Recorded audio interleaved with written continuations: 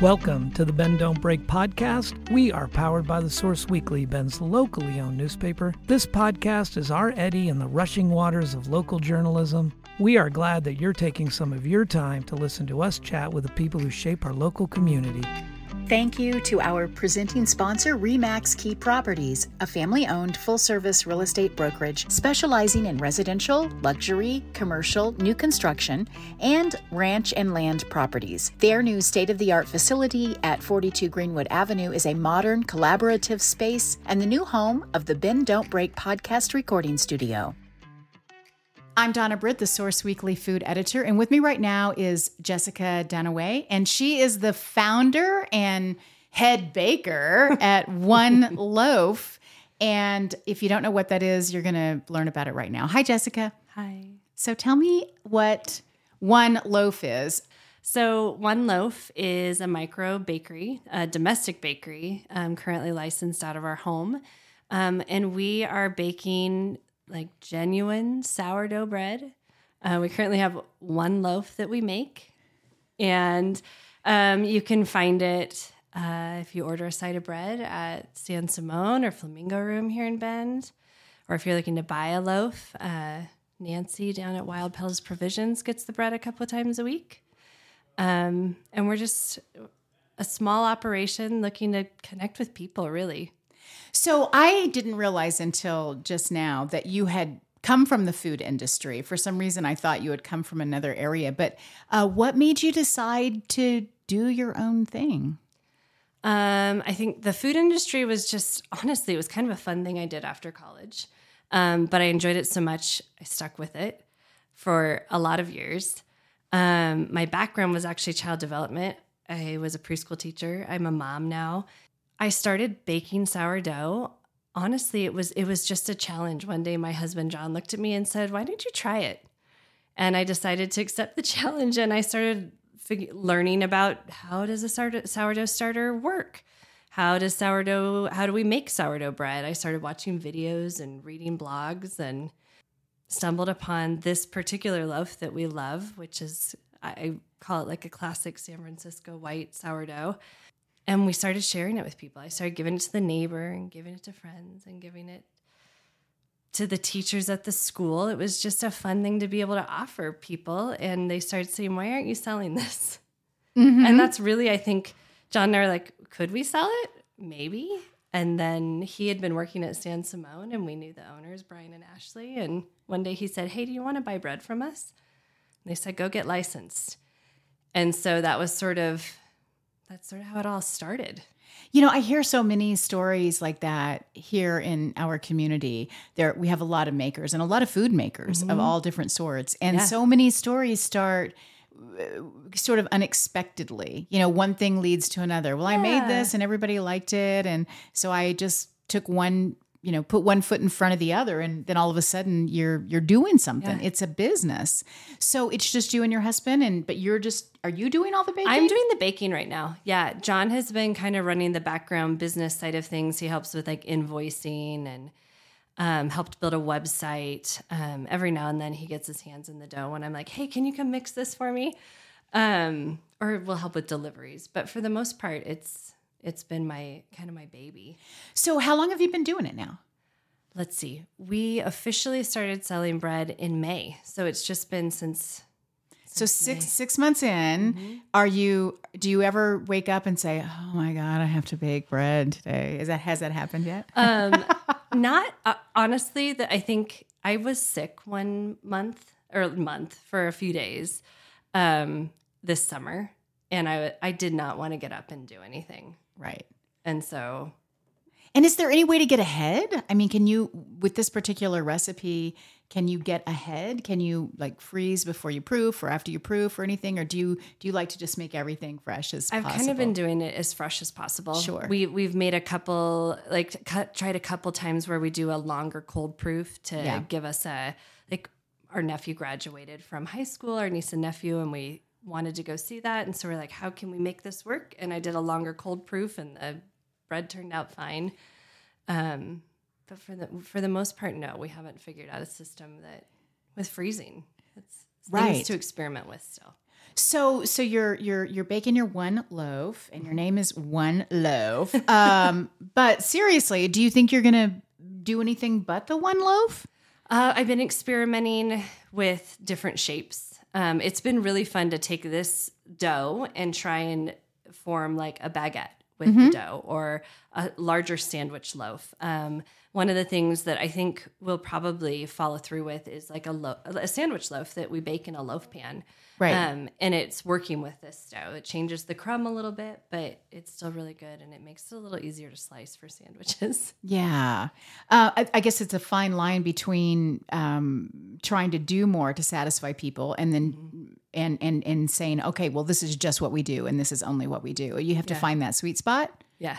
I would think. No, that's absolutely. I mean, it's sort of for the time being, does how I want it to fit with the family that we have. Like, our kids are all in grade school or younger, and keeping a flow that doesn't disrupt things too much, but also like I enjoy the rhythm that this brings and the routine that it brings. For me, part of, I think, what took me by surprise when I started making sourdough was how much I would enjoy the process. Right. And the like having my hands in the dough and feeling it change as the day progressed. And just each little step, like whether it was mixing the starter into the water and then my flour and then watching it grow and then dividing it, like every little piece I really enjoy. The process. You like the whole process. Yeah. Right. And I feel like it's provided a rhythm that I was looking for myself. A rhythm, a routine. And I didn't realize that I could do something kind of outside of myself to provide that. Isn't that fun? And then I see how it then sort of just has this trickle down effect for my family as well. Like, sure. Yeah. Well, because if you're feeling that groundedness and experiencing it, it is going to trickle to your family. Yeah. That's what happens with moms and dads too. Like, that's my mom looked at me and was like, "Well, you're passionate about it," and I was like, "I'm not passionate about bread. It's just," and I started going into what I was just saying to you about the rhythm, and then I was like, and I can give it to people. And she's like, yeah, "I think that's passion." Oh, wait. Well, and it is, and it is. But you're passionate about the process, which is, I think, key. If you talk to anybody who's an artist, who creates things, they talk about you got to like the process. If you just are excited about what's the finished product, it's not going to sustain you. Yeah. Or even writing, being a writer, you have to be good with the process, because you don't just sit down and write, a novel in one fell swoop or whatever, even an article. Yeah. You have to know that there are going to be revisions and changes. And it's the same way with making food or baking bread in your case, particularly, because it is a process. And if you embrace the process, then there you go. It's like the journey, not the destination, right? It's the same thing. There's something, because I've always loved to bake, and I've baked bread and different things.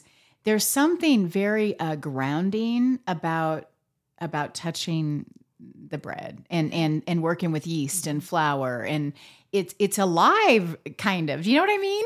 I interviewed a guy who made pizzas once, and he did all of his pizza crust homemade and made from scratch, and he would say, "You got to listen to your dough."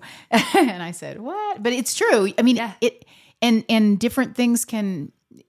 It seems like every day it maybe feels a little different, or you just kind of have to tune in. It isn't like an exact. It isn't like, okay, it takes exactly 44 minutes to rise or whatever.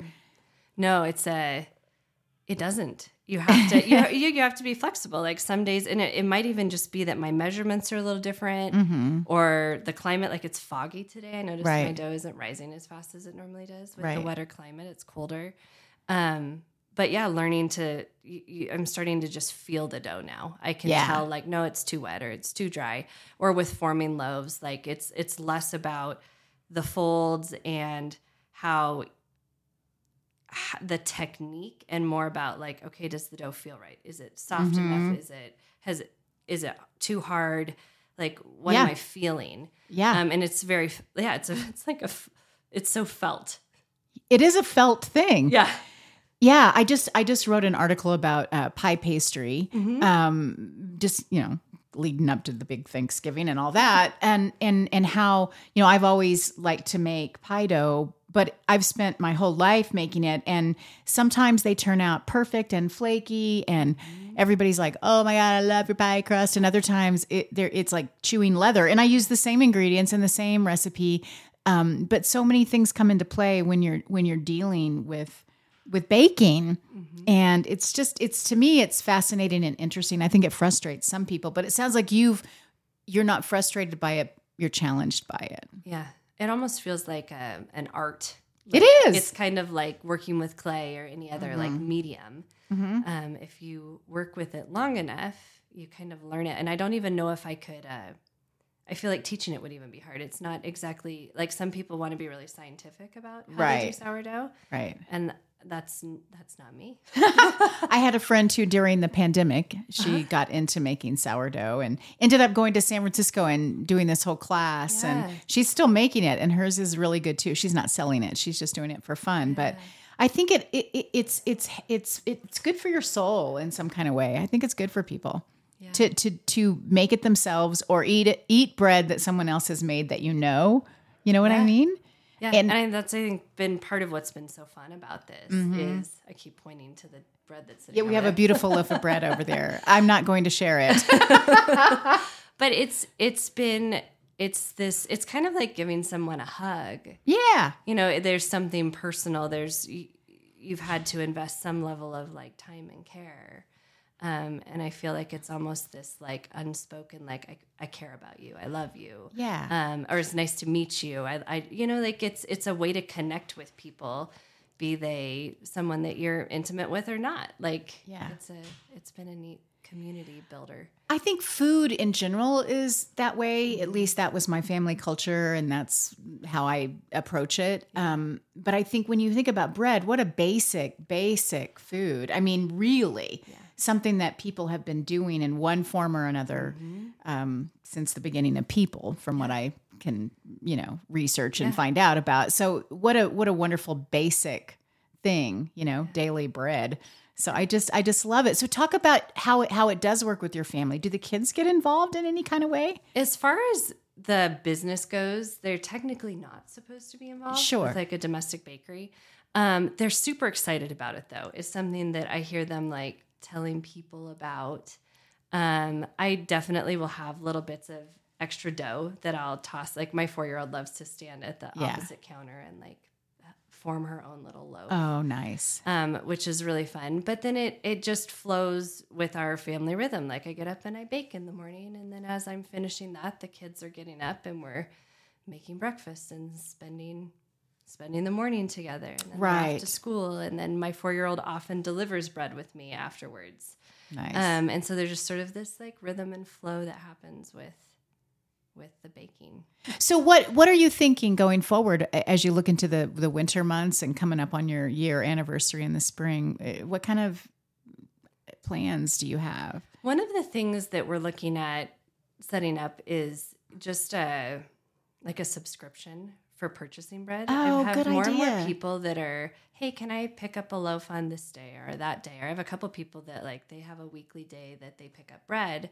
Is what if we put together some kind of subscription program where people could just like pay online. They have a day that they pick up. Yeah. And for now, like it's been working for people to come by our house. It's mostly like people from our neighborhood. But then even like having a pickup location is one of the things we've talked about. Is there a venue here in town where people can do that? Like it's always going to kind of like our farmers. Is it CSA? I'm not sure if I'm using the right term there. Yeah. But yeah, just like a regular pickup spot for bread. This is the day. Here's the time. Come and get your bread. I do like it that more and more, especially here where we live, which is part of why I like living here, is we're starting to get more connected with our local makers and growers and food providers and farmers and ranchers so that we can get our food from right here. Mm-hmm. And it just feels good. It feels more sustainable. It feels healthier, honestly. I think we all have had we've all had our carb moments where we're like, I can't eat bread and I can't have this and I can't have that. And hopefully we're all working through that. And some people genuinely can't, right. Because of their own systems in their body. But I feel like, to me, if I'm eating bread that you baked and you live right down the street, to me, that feels like it's nourishing me in a different way. Maybe that's just my imagination, but that's really what I believe. Yeah. You think so? I think there's something to that. I think it's sort of like our neighbor calling us and saying, our apple tree's overflowing. Can I drop off apples? Sure. And there's this like, of course, bring the apples and you make applesauce or whatever it is and you send a jar back. Like there's something, I think it's almost more nourishing than the food itself. Yes. I think it's that human connection piece. I mean, you can go to the grocery store and you're going to have some interaction with people.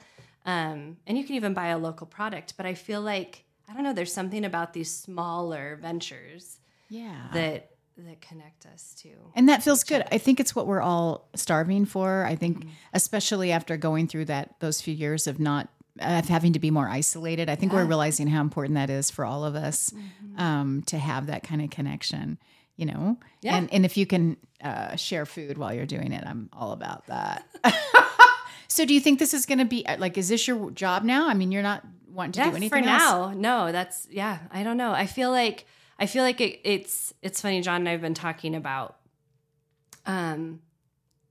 just work and business, and sometimes you start something and it's going to grow into something big. Right. And sometimes it's maybe a stepping stone into whatever the next thing is. Sure. And I don't know, but I'm really open to like, if I get more and more interest and it continues to grow and it turns into a big bakery, great. Yeah. And if this is just the thing that I get to do right now and I'm enjoying it, I'm going to do that, and we'll see what comes along. See, I love that, because that's really non-attachment. And if we can have that non-attachment, I think that's when good things happen, because you are open because you can't always see into the future. You can plan, but you just don't know. And a lot of the best things, I think, come when we're not expecting them, or they come from something that it's often a surprise, right? Where you're just like, oh my gosh, I didn't see that coming, but that's wonderful. So good for you for not saying, oh, I want it to be this and it has to be this way or that way. Because I think that just allows for more opportunity. Right? Thanks. So where did you grow up? Where are you from? I grew up in Redmond. Oh, so you're a hometown girl. Yeah. Born and raised in Redmond. John was born in Bend, raised in Prineville. That's awesome. And then I went to the community college, and I've been in Bend. That's great. That's great. Yeah. See, that's even more reason for people to get your bread. Are you maxed out, or do you need more people to buy bread? Like, I want you to plug it. No, I can keep going. You can keep going? All right. So we can say, hey, look you up. You have a beautiful, simple website, which I love, which is very direct, and it tells you, how to get a hold of you and what to do. Yep. And how can people best connect with you? I would say, so our website, which is oneloafbend.com. There's phone number, email contact, or Instagram has been a great resource. Yeah. I've actually met quite a few people on Instagram. Isn't that something? Yeah. I just love that. I mean, that's the positive thing about social media is people who are doing their small businesses, and they can connect with each other, and it's free advertising, really. And I just think that's a beautiful thing about it. Yeah. I really do. And your bread is wonderful. Oh, thank you. I mean, it's really good. And so, example, you brought a loaf. Thank you for bringing that loaf. Yeah. And how long does it keep? And what's the best way to keep bread? Yeah. So when it's in its whole loaf form, I would say day of, just let it sit on the counter. Like the crust is going to protect it for the most part. After that, I usually throw it in a Ziploc. Okay. Or like plastic wrap. You can wrap it in paper too. It'll dry out a little faster. But once again, like keeping it out on the counter, I don't usually tuck it in the fridge. It does freeze, which is nice. So every now and then, if I have an extra loaf at the end of the day, I'll throw that in the freezer. I would say the first 2 days are probably best for just like making a sandwich, eating a slice of bread with butter. After that, toast it, grill it. Right. Make it into croutons. Like you can do a lot of different things with bread. Right. And then as far as that frozen loaf goes, you can pull that out, set it on your counter and let it thaw. And then if you heat your oven to about 400 degrees, rinse the outside of that loaf with a little water and pop it in the oven like 5-10 minutes. It'll re-crisp it. What? And it's not going to be like day of bread, but you're going to have a pretty nice loaf of bread. That's fantastic. Which is kind of cool. That's very cool. That's very It's cool. It's like a sourdough baker's magic trick. I've watched several videos where they're like, you can do it one time. You can't do it more than once. Right, but one time. But one time. Yeah. Oh, that's fantastic. Yeah. I'm super excited for you. I think you're doing a beautiful thing, and I can tell you're doing it from your heart, which then makes it taste so much better. So I wish you a lot of luck. Thank you. And I hope you just keep baking and I will. it keeps happening. Thank you. You've been listening to the Bend Don't Break podcast, powered by The Source Weekly. To read, hear, and see more of what we do, go to bensource.com.